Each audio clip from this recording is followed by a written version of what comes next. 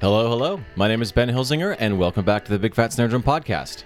Today's guest is Bryan de Leon, and we break down the top 5 drumming moments that help shape his playing style. Bryan's powerful, rigid, and syncopated drum parts are infectious to say the least, and it's the reason he drums for power hitters like Albert Hammond Jr. of The Strokes, The Drums, a very good band, The Shaking Hands, and many more. I'm currently on a road trip, and so I'm recording this from an Airbnb, a tiny closet inside an Airbnb actually, but this episode finally introduced me to New Order, and it's basically all I've been listening to on my trip. So thank you, Bryan, for that. Also, I need to mention, I almost edited out my initial question of asking Bryan how his pandemic was going. It's a lazy question, and I hated it the second it came out, but it ended up pulling a great response from Bryan and touched on some points I really wanted to keep in, so I kept it in. I just want you to know that I know. And alright, shutting up. Cheers.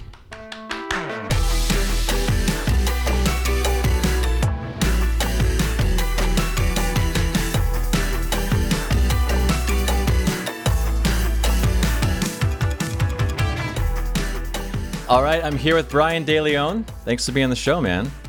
Thanks for having me. I'm excited. Yeah, dude, it's good to see you, man. It's been a while. Yeah, it has. I mean, it's been a while since I've seen anybody. Yes. Good call. So how is how's the pandemic going for you, man? At first it was like completely miserable and terrifying. And it still is a little like terrifying, but it's been good. Like, I just like, at first I think I was just like, well, we just got to stay inside. So I just stayed inside. I'm still staying inside, but like, I just didn't do anything. I literally would like wake up and sit on my bed for like 14 hours and then lie down on my bed and go to sleep. Yeah. Because I live in an apartment. There's no drums here, so I didn't play drums for like a month and a half, maybe 2 months. Oh my God, is that the longest you haven't played drums in your adult life? Sure. No, I've gone way longer without playing, just like from being an idiot and like not practicing. But then once like I was like, okay, I got to do something, so I turned my rehearsal space into like a studio, and then since then I've just been like practicing constantly and like trying to do some remote sessions here and there, and that's been really like a really positive experience just to do something that's like productive and to do drumming, which is like good for the soul, and just to learn about it, because I had no idea about like microphones or where to put them or like anything. And then I just learned. Like, I just spent all that time learning, and now like I think it's coming along quite nicely. Like, good enough that like I've done a handful of like remote sessions now, and people haven't like roasted me for like how bad my drums sound. Well, and you also close to the beginning of the pandemic, you got a push too, right? I saw that you... Oh, well, yeah. Like, I was heavy making, like, just, like, producing stuff. I didn't know what it was. Like, maybe it would be new drum stuff, and I just got that push, so I wanted to teach. I got the push literally just because I knew it was a good way to start learning how to, like, chop drum breaks for, like, jungle and drum and bass and stuff like that, which is, I really love that stuff. Yeah. And I produced the last drums record, and on that record I play on it, and there's a lot of kind of like breakbeat type stuff. Yeah. But I played all of it because like while we were like writing the songs and like making the demos, we tried for like 2 straight days to like chop drum breaks, and we were just like, I guess we don't know how to do this. So I was like, I'll just play them. So like I really like how it came out, like just like literally playing a drum break, like I just like doing that in general, like playing things that would be like typically like electronic on the drum set. But so I got the push, and then I was like, okay, let me actually learn how to chop breaks. And now I think I'm pretty good at it. So I'll probably like release some sort of like completely unlistenable like 9-minute jungle track soon. I'll listen to it. It'll be listenable by one person at least. So, no, that's inspiring too, because I love the drums record you're talking about is Brutalism, and it's an awesome record. I love it.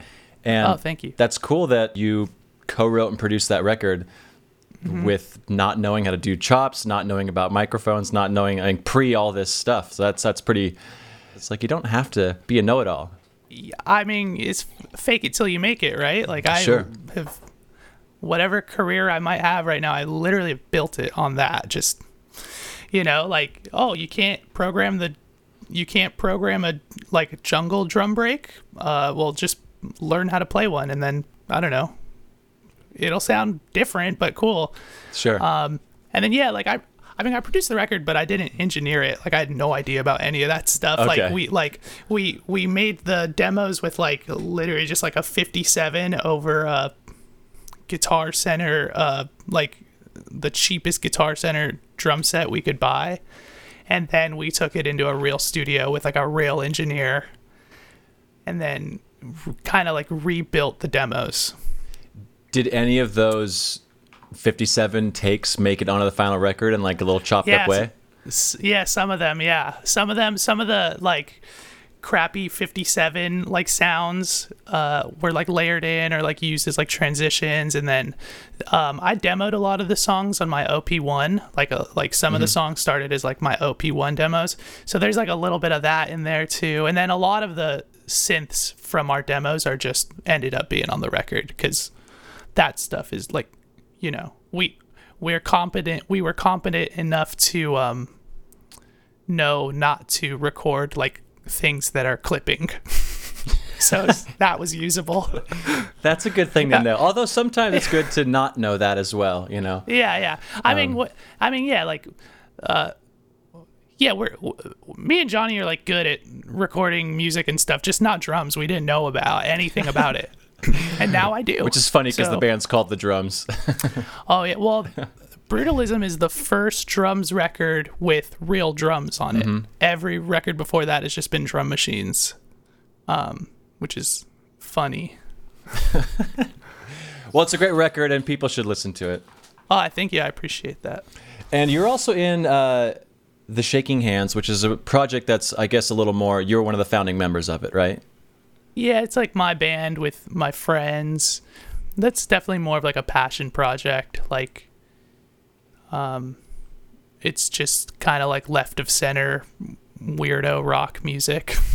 It's fun, and there actually are, I do want to get into the top 5, but there's a few specific Shaking Hands things that I wanted to kind of talk about as we go along, and I'm curious if, certain influences that you're going to discuss maybe tie into some of these songs. But let's just get into the first one. Okay, cool. Yeah, so my first one, also maybe these aren't in any specific order, just other than like the order that I could think of them. Sure. But actually looking at it, maybe they are order of importance. Anyway, the first one is... Yeah.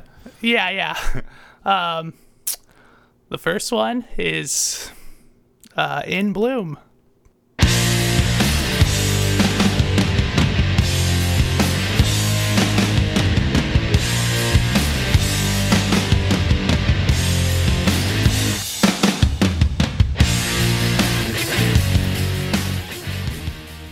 Specifically because of the flams. I just love flams. I love them. And I just remember like that was one of the first songs I learned on the drums. And I just loved that it was like its own melody. And it just like when you're a kid, it's so fun to do that. Yep. It just feels so good in your hands, So yeah, I use flams like whenever I can, just for like a nice change of texture, or just it feels nice and powerful. I just freaking love flams. I can't explain it, and I also just love Dave Grohl. I probably would not have any sort of career without him, from just how much I rip him off.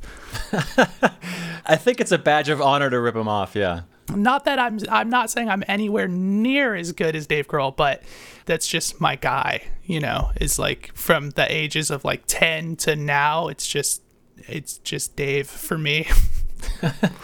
As it should be. And you and me were talking before the show that you had listened to previous episodes, and we had a lot of similar choices. And I didn't choose Dave. Yeah, I didn't choose Dave Grohl because I knew that Chris was going to choose Dave Grohl for his. But yeah, it's crazy. All three episodes that we've done so far have basically what you've said, is that Dave's my dude is the thing. And I would say that you and Gunnar and Brody, while still are in, the rock sensibility, three very different style of drummers. Mm-hmm. And it's insane. Dave's the man. He's the man. You just like listen to his playing or like watching him, and you're just like, that's how you do it. Like that's all I can say, really. He has amazing instincts, and he like trusts them always. Like, who crashes on the beginning of every bar? Like, if I did that, I think I would make everybody else in the band mad, and I think I would feel kind of dumb. Like, I'd be like, this is kind of dumb, I shouldn't do that. But like, you don't think twice about it when you listen to Dave. It's just like, yeah, bud, get it. Crash on every bar. It sounds good. Yeah. And it's not like he's like blending them in. It's like, oh, it's tasteful. No. It's like a nuance. It's like, no, he's like, hello. Both of them. Yeah, exactly. Yeah. If there's a third one, he'd probably hit that too. Yeah. And then the other thing about In Bloom was the single strokes right before the chorus hits. That was just such a benchmark when I was a kid. Like, once I was like, and I could do it like every time, I was just like, whoa, I think I'm getting good at drumming. Like, it was just such a like a benchmark. Mm-hmm. And a lot of stuff he did for me was that. It's like, one day I'm going to be able to do that thing. And then, a couple months later, just check it off the list. Have you gotten a chance to meet Dave through any of the festivals you played? No, I'm really scared about like meeting my heroes. Sure. And I remember I used to be in this band called Talking Tongues. Mm-hmm. It's like, that was like my band, and we made a record at Sound City. Excuse me. We made a record at Sound City, and the guy that owned the stew and like ran it, he was really good friends with Dave. Okay. And I was one day he texted me, he's like, what are you up to? And I was like, oh, like I was visiting my dad in Palm Springs. And he's like, oh, dang it, dude, like I'm heading to like Dave's, I don't know, his kid's birthday or something. He's like, I was gonna bring you with me. And I was like, oh, dang, I can't go, like I'm in the desert. But I even if I was home, I feel like I would have been like, oh, sorry, I got to do my taxes or something. Exactly. Yeah. Dave would be one of those. It's tough. That being said, I have literally only ever heard such nice things about him.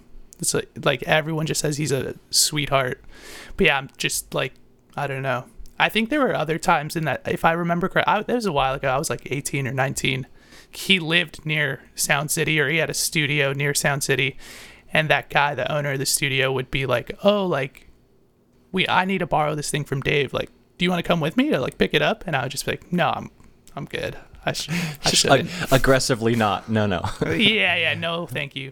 All right, well, again, I can talk about Dave all day, but yeah, let's go to number 2. Okay, number 2 is Whatever Happened by The Strokes. The intro, and the intro specifically. All right, we'll drop in that right now.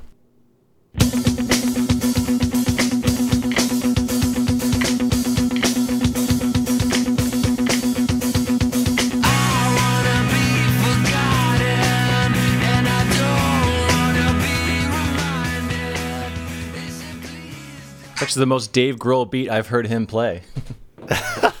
Just with no. Sorry, go ahead. Yeah, exactly. Then it's Queens of Stone Age, and it's yeah. It's like, next is Them Crooked Vultures, and then Queens of the Stone Age, and then the one time Dave Grohl played live with whoever at the Grammys, and then it's just audio of Dave Grohl walking down the street. I like his my tempo. number 5 pick is the Fresh Pots video. That's a huge influence on my drumming. When he goes, Okay, so Whatever Happened by The Strokes, yeah.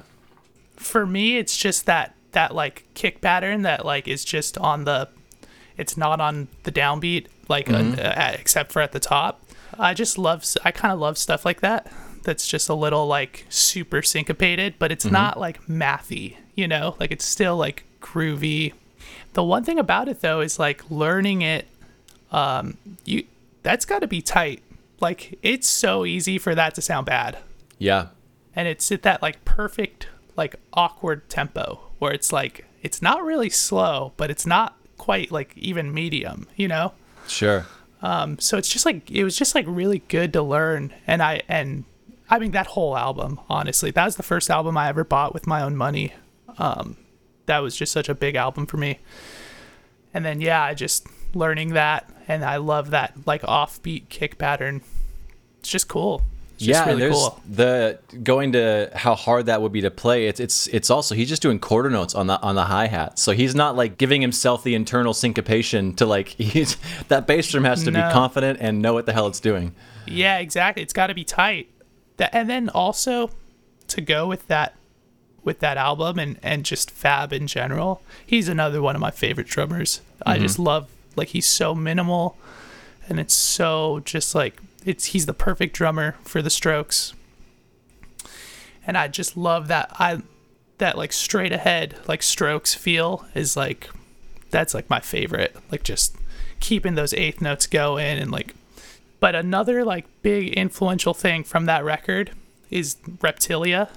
That song is like a perfect example of like just that driving eighth notes like Strokes feel. But the big thing for me was when I first saw the music video when I was a kid, within the first like 30 seconds, there's close-up shots of all the members of the band. So there's like a shot of Jules holding his mic, you know, like Albert turning his like knobs up on his guitar, and then the close-up of Fab is him keeping time in that beginning part, the do-ka, do-ka, by playing on his knee.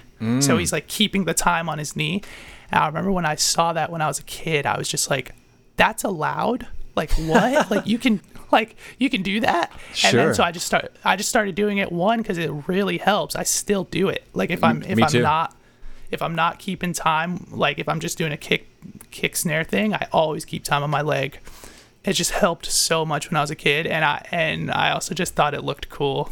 I just was like, I agree. That's cool. But that also goes back to the other song, is that's why he has to be a really good drummer, because with those bass drums, he's not, I mean, if he wasn't doing that hi-hat, he'd probably be doing eighth notes with his hand to keep that bass drum. Yeah. But the fact that he can't makes you respect that beat even more. I definitely hear when you were talking about syncopated drum beats without being mathy. There's on Brutalism, there's definitely a bunch of those cool drum intros that in no way are ripping off the Strokes, but have that kind of cool syncopation that people should check out as well. Thanks. Yeah, it's just so nice to like, I mean, I love a solid backbeat, but like it's just like fun to like try and like think outside the box and not have it like serviceable, you know? Like it's the beat in Whatever Happened, like it's so cool, it's so like, I think it's really creative, but it's not like it's not him like making his mark on the song.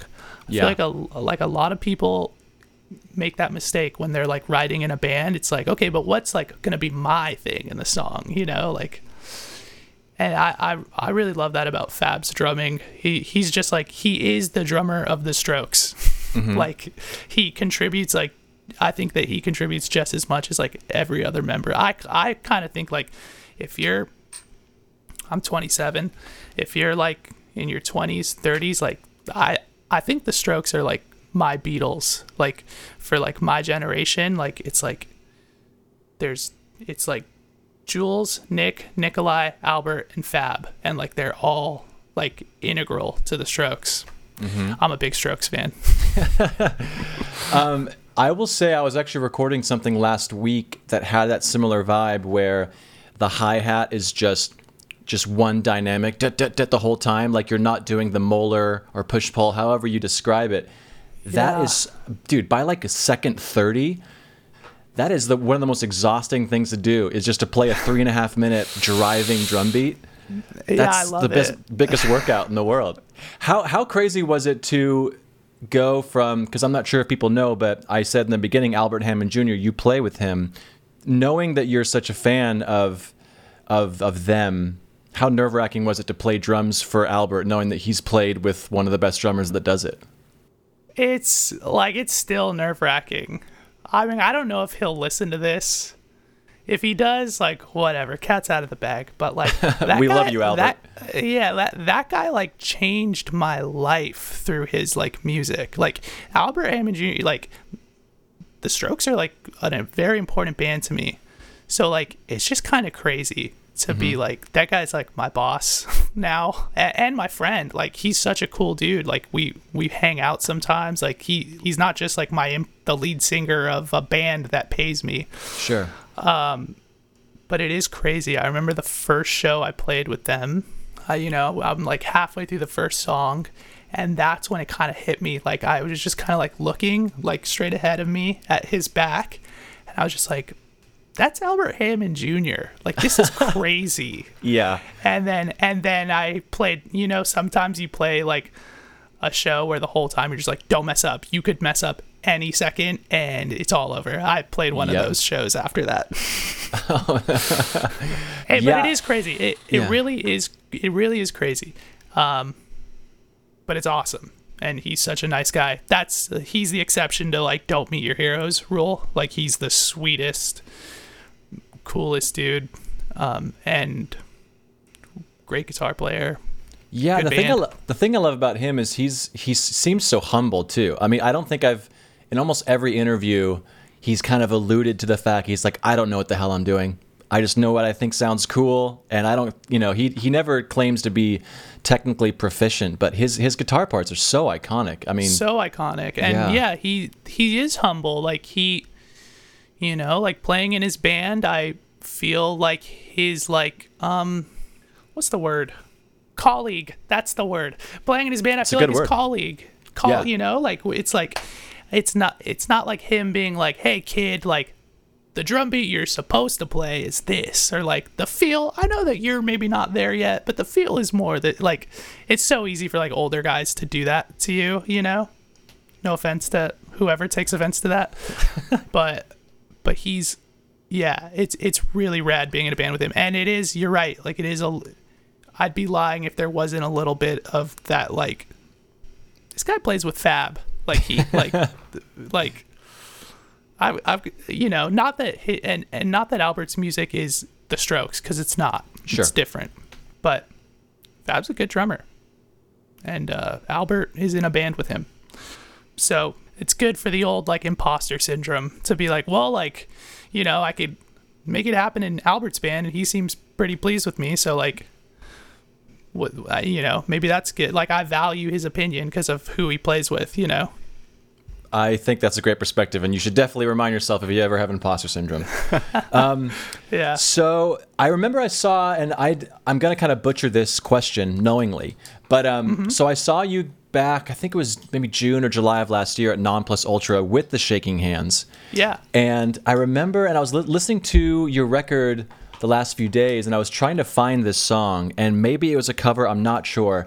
But there was an intro beat that you did, and the reason why I say this is I love songs that there's a drum intro that then never happens again.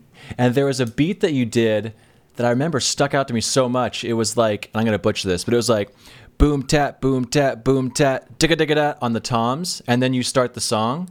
It was such a cool like way to start a song, and I was curious if that was pulled from something or if there's a reason why you did that.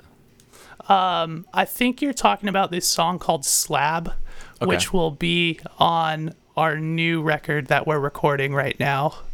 Yeah, I know what you're talking about. I'm doing on the rim of the hi-hat. I'm going boom boom. I just do a little. That's it. Yeah. Yeah. On the tom, I go boom boom, and then it goes into it. And yeah, I never do it again in the song. And I mean, it's definitely a Strokes thing. Oh, really? I'm definitely just going straight. Yeah. It's so cool though, dude. Thank you. Yeah. That one's really fun. Yeah, that'll be on the new record. We have a record called Freeways, which we like half did ourselves, and I think it like shows when you listen to it. Like there's some kind of like bizarre drum sounds on there from just us. I think it sounds rad, man. Thanks. Thank you. Yeah, like some of it was like we like bought studio time and someone recorded the drums for us. And then I think there were just moments where we were like, oh, dang it, like the snare doesn't actually sound that good. Or like we don't like how that snare sounded, so we just like sample replaced it. And it's like super obvious. But I think it like ends up kind of like being a thing. Like it's definitely a thing. But yeah. Cool. Well, I look forward to that song because it's just funny that growing up with, all my influences, and then I don't mean this to come across condescending, but like a drum beat like that's just kind of a little more just straightforward. That's the stuff that I remember a year later as something that like stood out to me. I love it. I love it. Oh yeah, dude. Same. I'm the same way. Hey y'all, I wanted to talk to you about a drum I've recently received from Preston at Vessel Drum Co. It's an ocean patinaed 14 by 5.5 snare drum, and it's incredible. It's got a 1.5 millimeter shell, brass shell, with 10 lugs, chrome over brass triple flange hoops, a trick 3-position strainer, 42 strand wires. It's lovely, it's loud, and it cuts and records as beautiful as a piece of butter cake. And Preston actually, this is why it's called the ocean patina, is he covers the shell with seaweed and then drops it in the ocean for a certain period of time, and then it patinas with all these crazy cool designs. And if you all remember, Preston was actually one of the first guests on the podcast. When I first started out, I didn't really know what the Big Fat Five format was going to be, or if it was going to be even Big Fat Five at all. But I went to his garage, his where he makes all of his drums. It was really cool. He walked me through. The episode is essentially from start to finish what happens with a drum, and it was a really fun episode. It's now archived at bigfatsnaredrum.com, just because it doesn't fit the format of Big Fat 5. I want you to get back to the show, but go check it out. This drum is beautiful, and he actually let me use it on an Eve 6 tour, and I didn't keep it, and I regretted it ever since then, just because I was trying to pinch pennies at the time, and I just kept thinking about it. And so the opportunity to get it again was presented, and it is one of my favorite drums. So the ocean patinaed 14 by 5.5 snare drum, check it out. Reach out to me, go to Vessel Drum Co. The Instagram's just at Vessel Drum Co. and check it out. It's amazing. It's beautiful. Sounds great. Bye. All right, so number 3. Number 3 is Buzzcocks, Ever Fallen in Love. Okay. The intro, specifically the like B section of the intro, which is also just the verse again.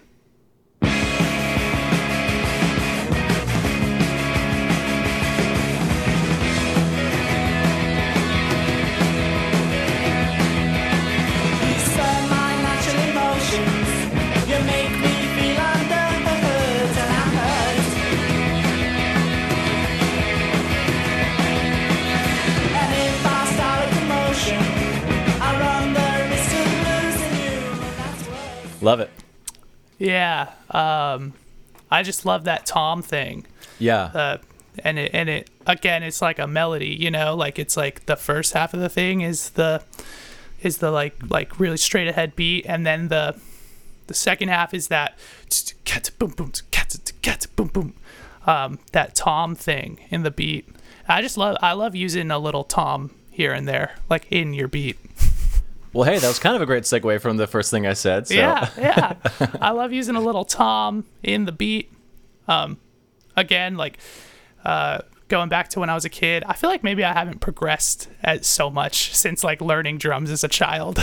But like, these things kind of just like stick with you, They're like Don't lose that, man. Don't lose that.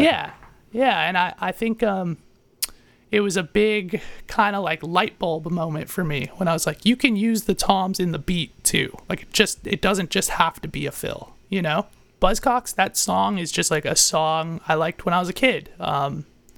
It's just like a cool like punk song. And that drummer is also super good. I kind of like feel like he's a little bit like a soul drummer. Like a lot of his beats are like really fast. Like he's opening the hi-hats and lots of ghost notes. Like it almost sounds like punk, like James Brown drumming or something. I love that. Which I really love. I love how like frantic it is. It's so cool. And I love displacing like snare drums. I love when you're the Stuart Copeland thing where it's you're like, you think it's one thing, and then when the guitars come in, you're like, oh wait, that's not what I thought it was at all, you know, like Sure. that whole thing. Here's the thing, I was never a big Police fan. Stuart Copeland was just like not a guy that I was like into growing up. Like obviously now I can recognize his like genius, you know, and like, I mean, he like totally changed the way everyone thinks about the instrument, but it's just like as a kid didn't really connect with me. So I bet I would maybe guess there was like a part of him that was like, this is a little bit of a Police thing, you know. Maybe not. Have to look at the year of the song. But yeah, I like the Stuart Copeland thing, but I don't really know that many like Police songs. Like growing up, I think with my dad and his like 50s 60s vibe, and then me being a kid and getting more in the 90s 2000s, I think a lot of those like late 70s, early 80s drummers just kind of went over my head until I was older, just with, you know, who was introduced to me. Besides Tommy Lee. I mean, Tommy Lee was there from the beginning, but... oh, yeah, he's sick. I love a good cymbal catch. Oh, absolutely.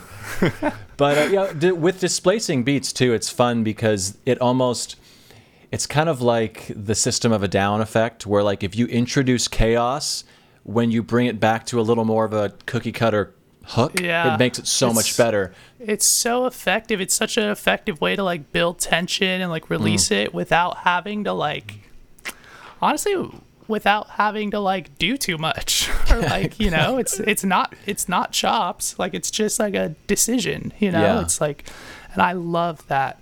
And yeah, that's like that drum beat, the like Ever Fallen in Love beat with the tom, like I feel like that's like something I just play as soon as I set up a drum kit. Like it's just constantly playing in my head. And even just that kind of like I kind of have to like stop myself from doing it a lot.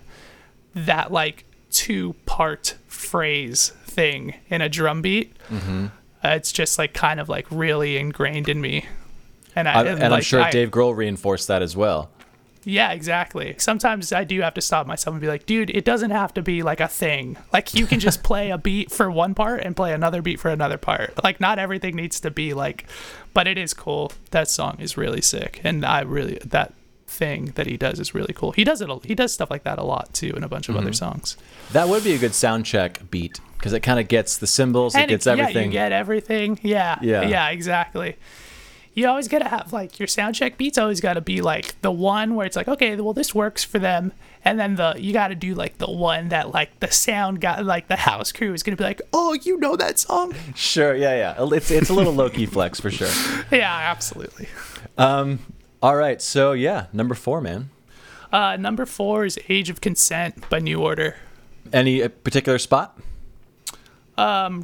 Just right when the drums come in at the intro.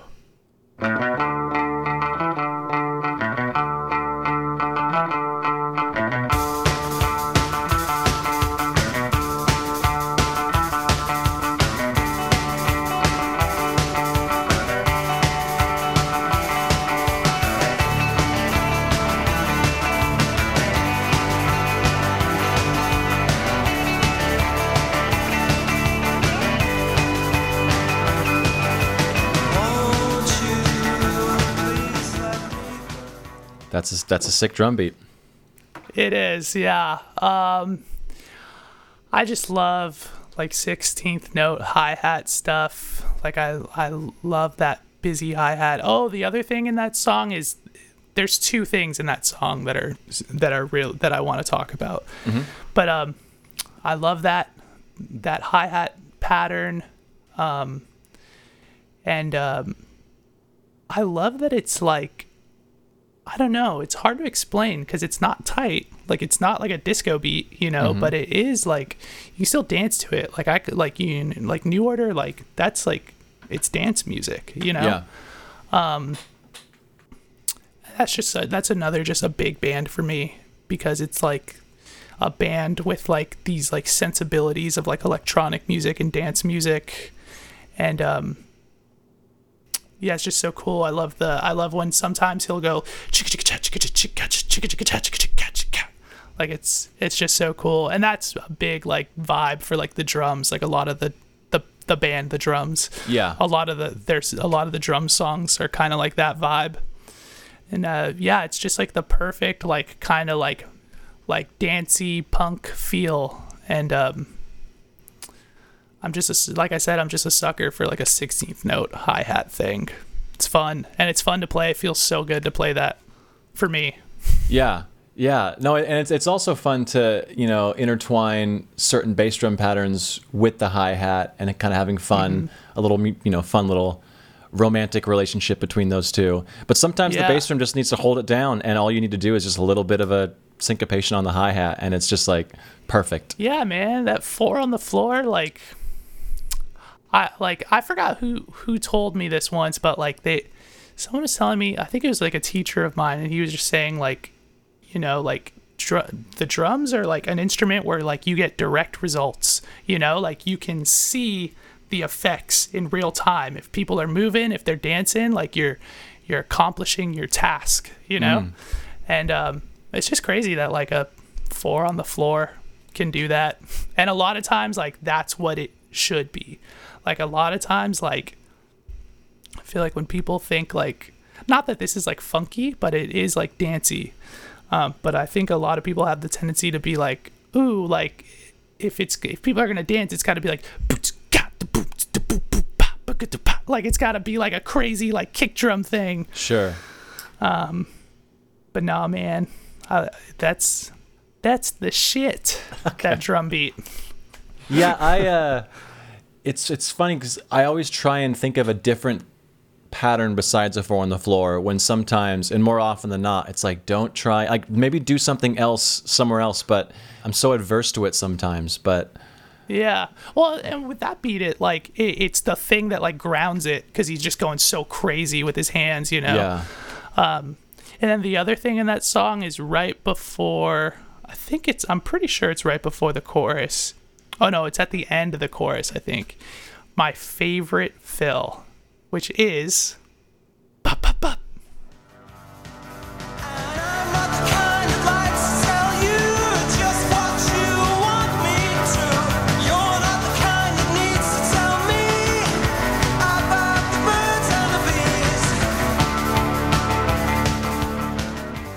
Man, that's Old Faithful.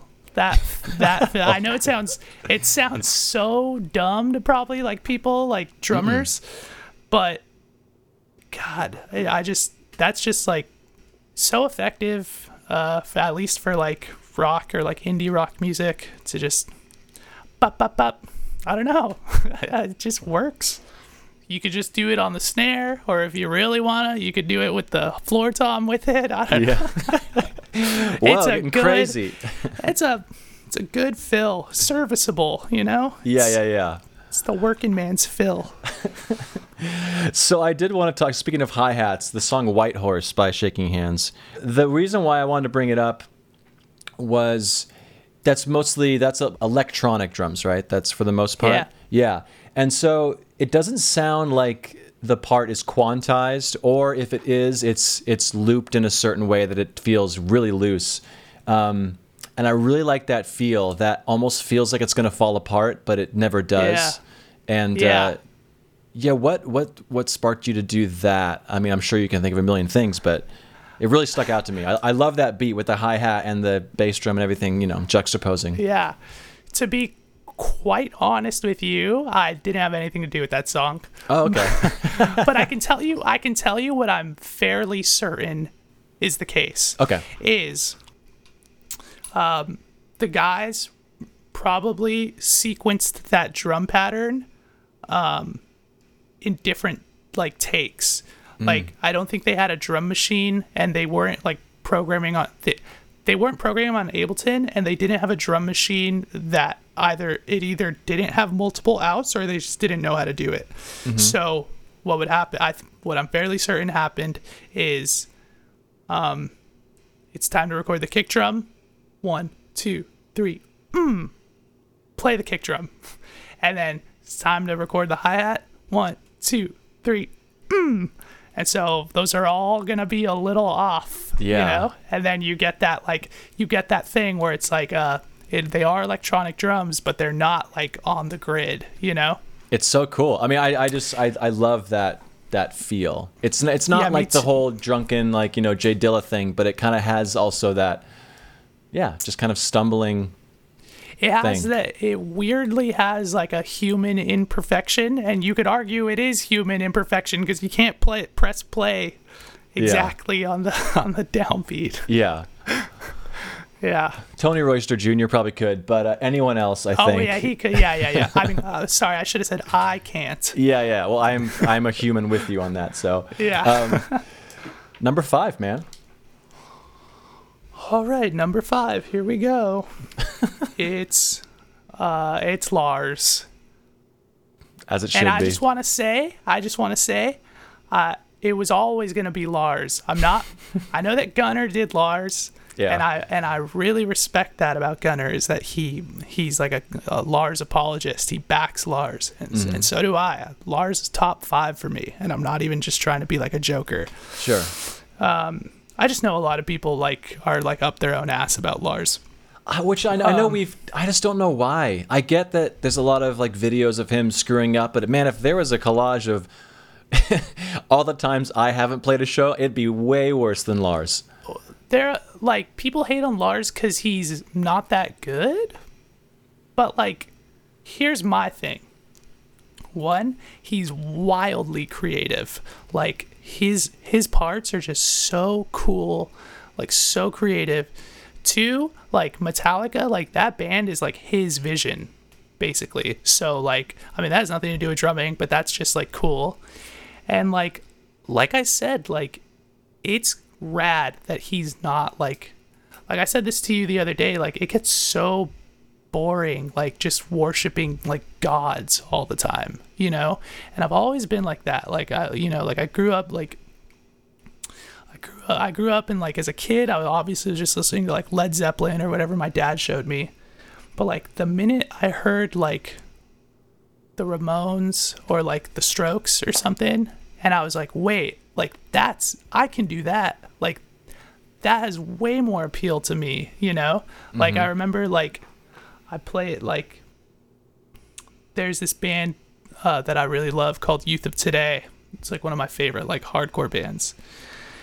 And I remember I played one of their tracks for my friend once, and I'll never forget. He was like, "Oh, like it sounds so like sloppy and like I don't know, it doesn't sound like they can really like play." And I just remember like, that's why I like it. Like I know, because I can do that. Like and like there's just, for me, it's always just been about like participation. So like it's so rad to hear like someone who's just wildly like, you know, like Neil Peart or like Steve Gadd or something, you know, like no one will ever be able to play like Steve Gadd. Like that's just high proficiency. It's amazing listening to that. Sure. But like for me, like it's always been about like participation. Like I've always just been so juiced on like hearing something and then being like, I think I can do that, and then going to do it, you know? And Lars is the metal drummer that is that. Like his parts are fast. It's really fast. So that, I mean, but that's just like exercise. Yeah. But like for the most part, like you could play it. If you really want to, you can play it. So I've always loved that. I've always loved that he was just kind of like I don't know, like it's cool that he's like not that good. If that's what the argument is that he's not that good, like I would argue that's cool. I like that, you know? Well, and also you were going back to creativity. It's like I had mentioned this when we were texting, like when I hear someone who's technically proficient, it's like, oh, cool, you've said no to a lot of party invites and you've spent a lot of time in your room. That's great. Mad respect. But the person that can just think of that perfect part for that next part, I'm like, that person's lived, that person's listened to a lot of cool music. Their influence is like, what are they pulling from? That art, the art of that is so much more interesting to me than like is that a right, left, right, kick, left, right? Like, I don't, Right. it's like cool, you know, Yeah, but it's exactly. like, oh, he went to the tom. Yeah. So what Lars does a lot, he does it a lot, that was huge for me, and I still try to I kind of do it too. He'll take his fills, and he's far from like the only guy that does this, but he'll take his fills over the bar and then crash on two. Yep. And I love it. I love it every time I hear it. It feels cool. Like when you do it and it hits, it feels so cool. Like you're just like, I'm the man, you know? Like Yeah. So I guess specifically my selection is just the chorus of Master of Puppets. Okay.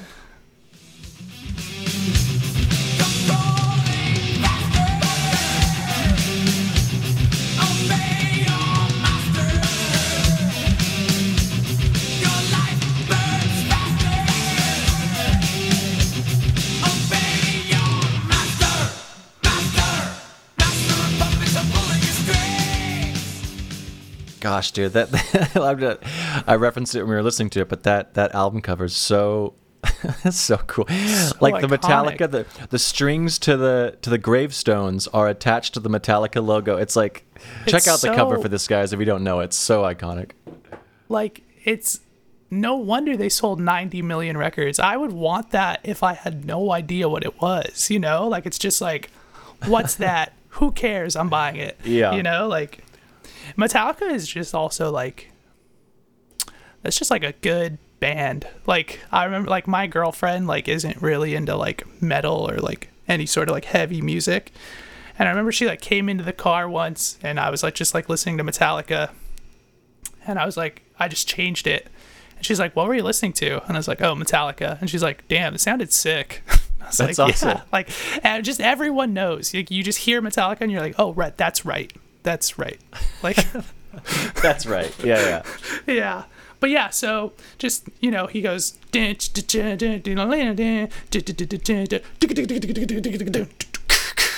Yeah. It's so good. He also does it on battery.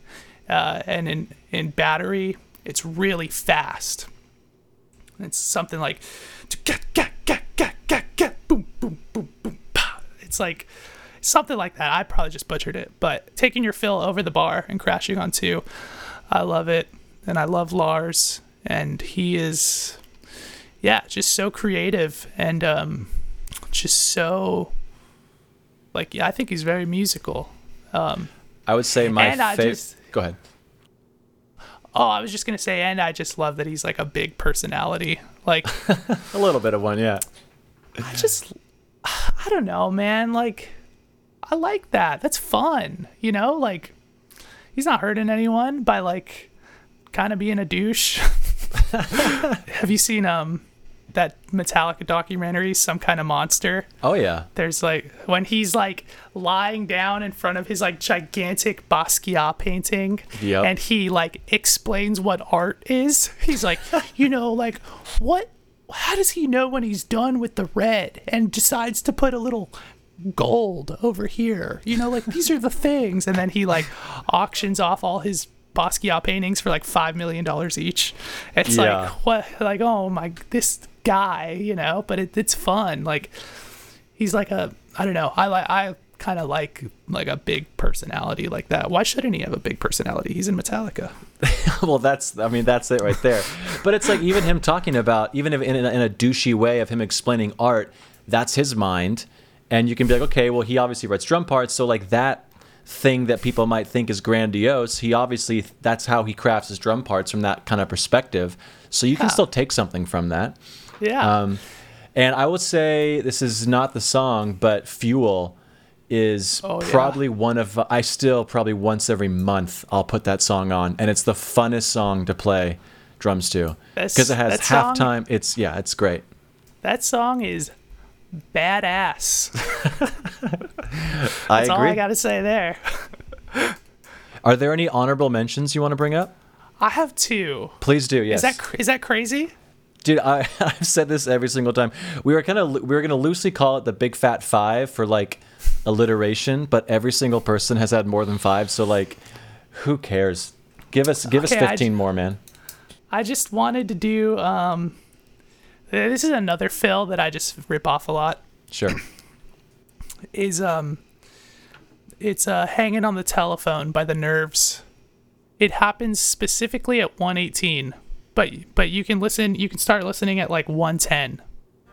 Don't leave me hanging on the telephone.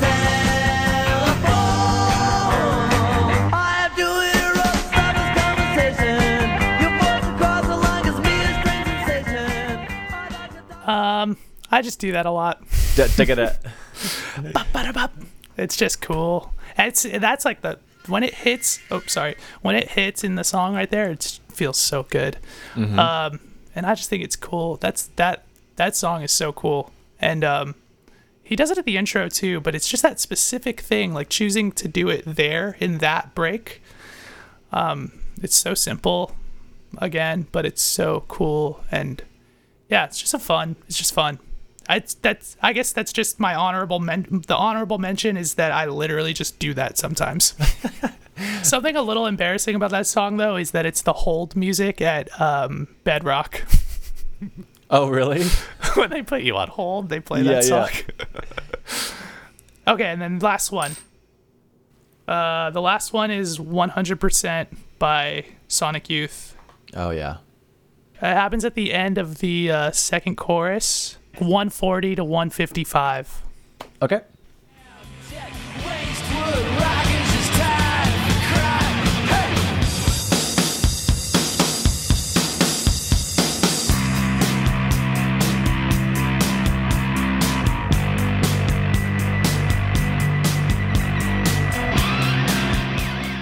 That's so sick.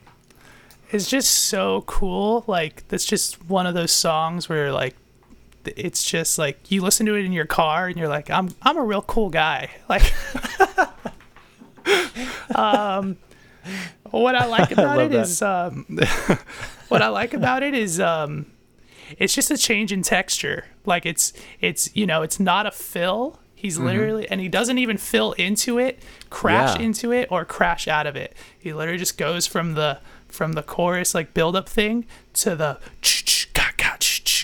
and then straight to the hi-hat. Yeah. And it's so effective, and I really love that. Like that's all you need sometimes is just not even a fill. Just change the texture and it like does what you need it to do, So confident. Oh my God, it's that little drum break is so simple, but it just feels like it's just so like tough. Like it's just so like, do not even like look at me. Like it's so, I just love it. It's just like really like, it's so cool. With Birthday by the Beatles, there's that break where I almost said Travis, where Ringo just da da da da da for like 16 bars or something. It's just like, and he ends with da da da da bow. But it's like, I remember as a kid, that was a drum solo to me. And I remember like when we were on my dad's like, construction site, I would look forward to that part of the song and just like be so in, like, how does he do that? Yeah, it's just confidence. It really is confidence. Like that really comes through like in your playing, like if you're just like playing it confident, like that makes the difference between like someone who's not maybe sure of it or scared to take the swing, like scared to be like, all it is this, and then all it is this, Yeah. I think that's what I'm feeling when I'm saying like it sounds so like tough, like it sounds so like, because that's what it is. It's just confidence. Yeah. That's all I wanted to say. The change of texture, the simplicity, well, I love it too. So and to go back to your production on the drums too, I can definitely a lot of the intros and stuff just have a cool different texture, and then you go to the main beat, which is a similar beat, but it's just a little more produced and in your face as opposed to the intro, and it's cool, man. Yeah, I'll say like on the drums record, I was thinking about this too. I just couldn't really find like an example. But something I'd like to think about when like playing drums or like producing drums more specifically is like a lot of like textures for sure. Like sometimes all you need is a change in texture. You don't even need a fill. You don't even need to change the drum beat. Talking Heads do it all the time. Yeah. Where it's like what you can do is just like trust the percussion, like let percussion do that, which is like this is like more of a producing thing, but like I love to just like keep a beat going, and it's like, okay, well, it's the same beat in the chorus, but now it's got like a tambourine and like a wood block over it, and like that registers as new to the brain, like it's a different thing, but it's kind of just the same thing. Dude, tambourine is, I know some people hate it and think it's a little dated. I think it's one of the most timeless things in the world. It's the best instrument. It's probably better than drums. It's the best instrument. I agree. We could just end right there. Yeah. I'll do a little plug. I play tambourine in my friend's band, Storefront Church. My friend Lucas is the singer of a band called Storefront Church. Okay. He writes all the songs, and I play tambourine in that band. That's all I do, because it's super important, and it's a lot of fun, and it's the best instrument. No, yeah, I don't remember the name, but it was one of my drum students. I went to see one of her live shows, and the band that her band opened up for had a live tambourinist. Was it Bryan Jonestown Massacre? No. It wasn't. It was still a local band, and it was at the Highland Park Bowl. What if it was me? What if you're talking about Storefront Church and that was me up there? I've had a bunch of different haircuts, dude. He actually looked very similar to me. It was like a Jesus vibe. Very cool. And he was on something that was probably very good, and for him. And that makes for good tambourine playing. That's just good tambourine playing. I agree. I mean, he was so into it, and it was just like, you don't think, and maybe this is me being naive, you don't think that nowadays there needs to be like, you're just the tambourinist live.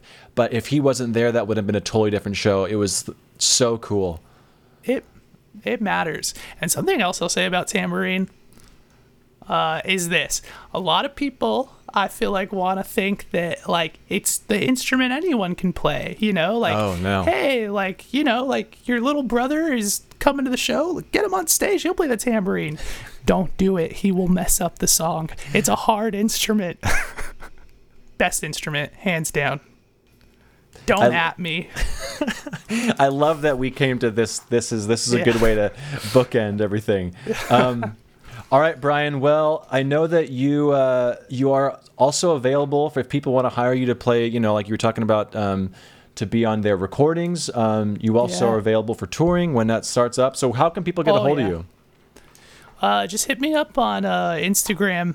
It's Bryan Rules, Bryan Rules with a Z, RULEZ. What is the back? I mean, it's obviously the coolest Instagram handle ever, but like, was that a joke or what was that? I got Instagram a really long time ago. I was pretty early on Instagram, so I was just 18. Okay. Wow. And it's been around a while. I had it.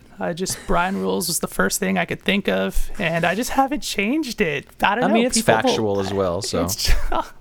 That's the thing. It's like, should I change it? Is it kind of just like douchey? No. But I think it's kind of funny, and I did want to change it to Bryan's Rules, which is like kind of sick, because there's like a Black Flag song called My Rules. Okay. And that's just sick. But Bryan's Rules phonetically isn't as good, and it doesn't look good in the so I just put Bryan Rules. People know it by now that it's Bryan Rules with a Z. It's whatever. It's Bryan Rules with a Z. That's my Instagram. I'll say this about my Instagram. I haven't posted any content in a while. Yeah. Just because I've been getting my stew set up and stuff like that, but I'll probably be posting some videos soon, and but there's some vids of me up there. If you like what you see, I'm available for sessions and touring. I love it, dude. All right, man. Well, thanks for being on the show. Yeah, dude. Oh, wait, you're done. We're done now. We're done recording. Now we are. Okay, there we are.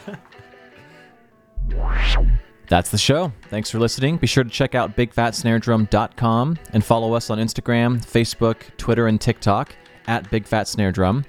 The audio you're hearing was edited with Isotope RX Audio Editor. It's magic.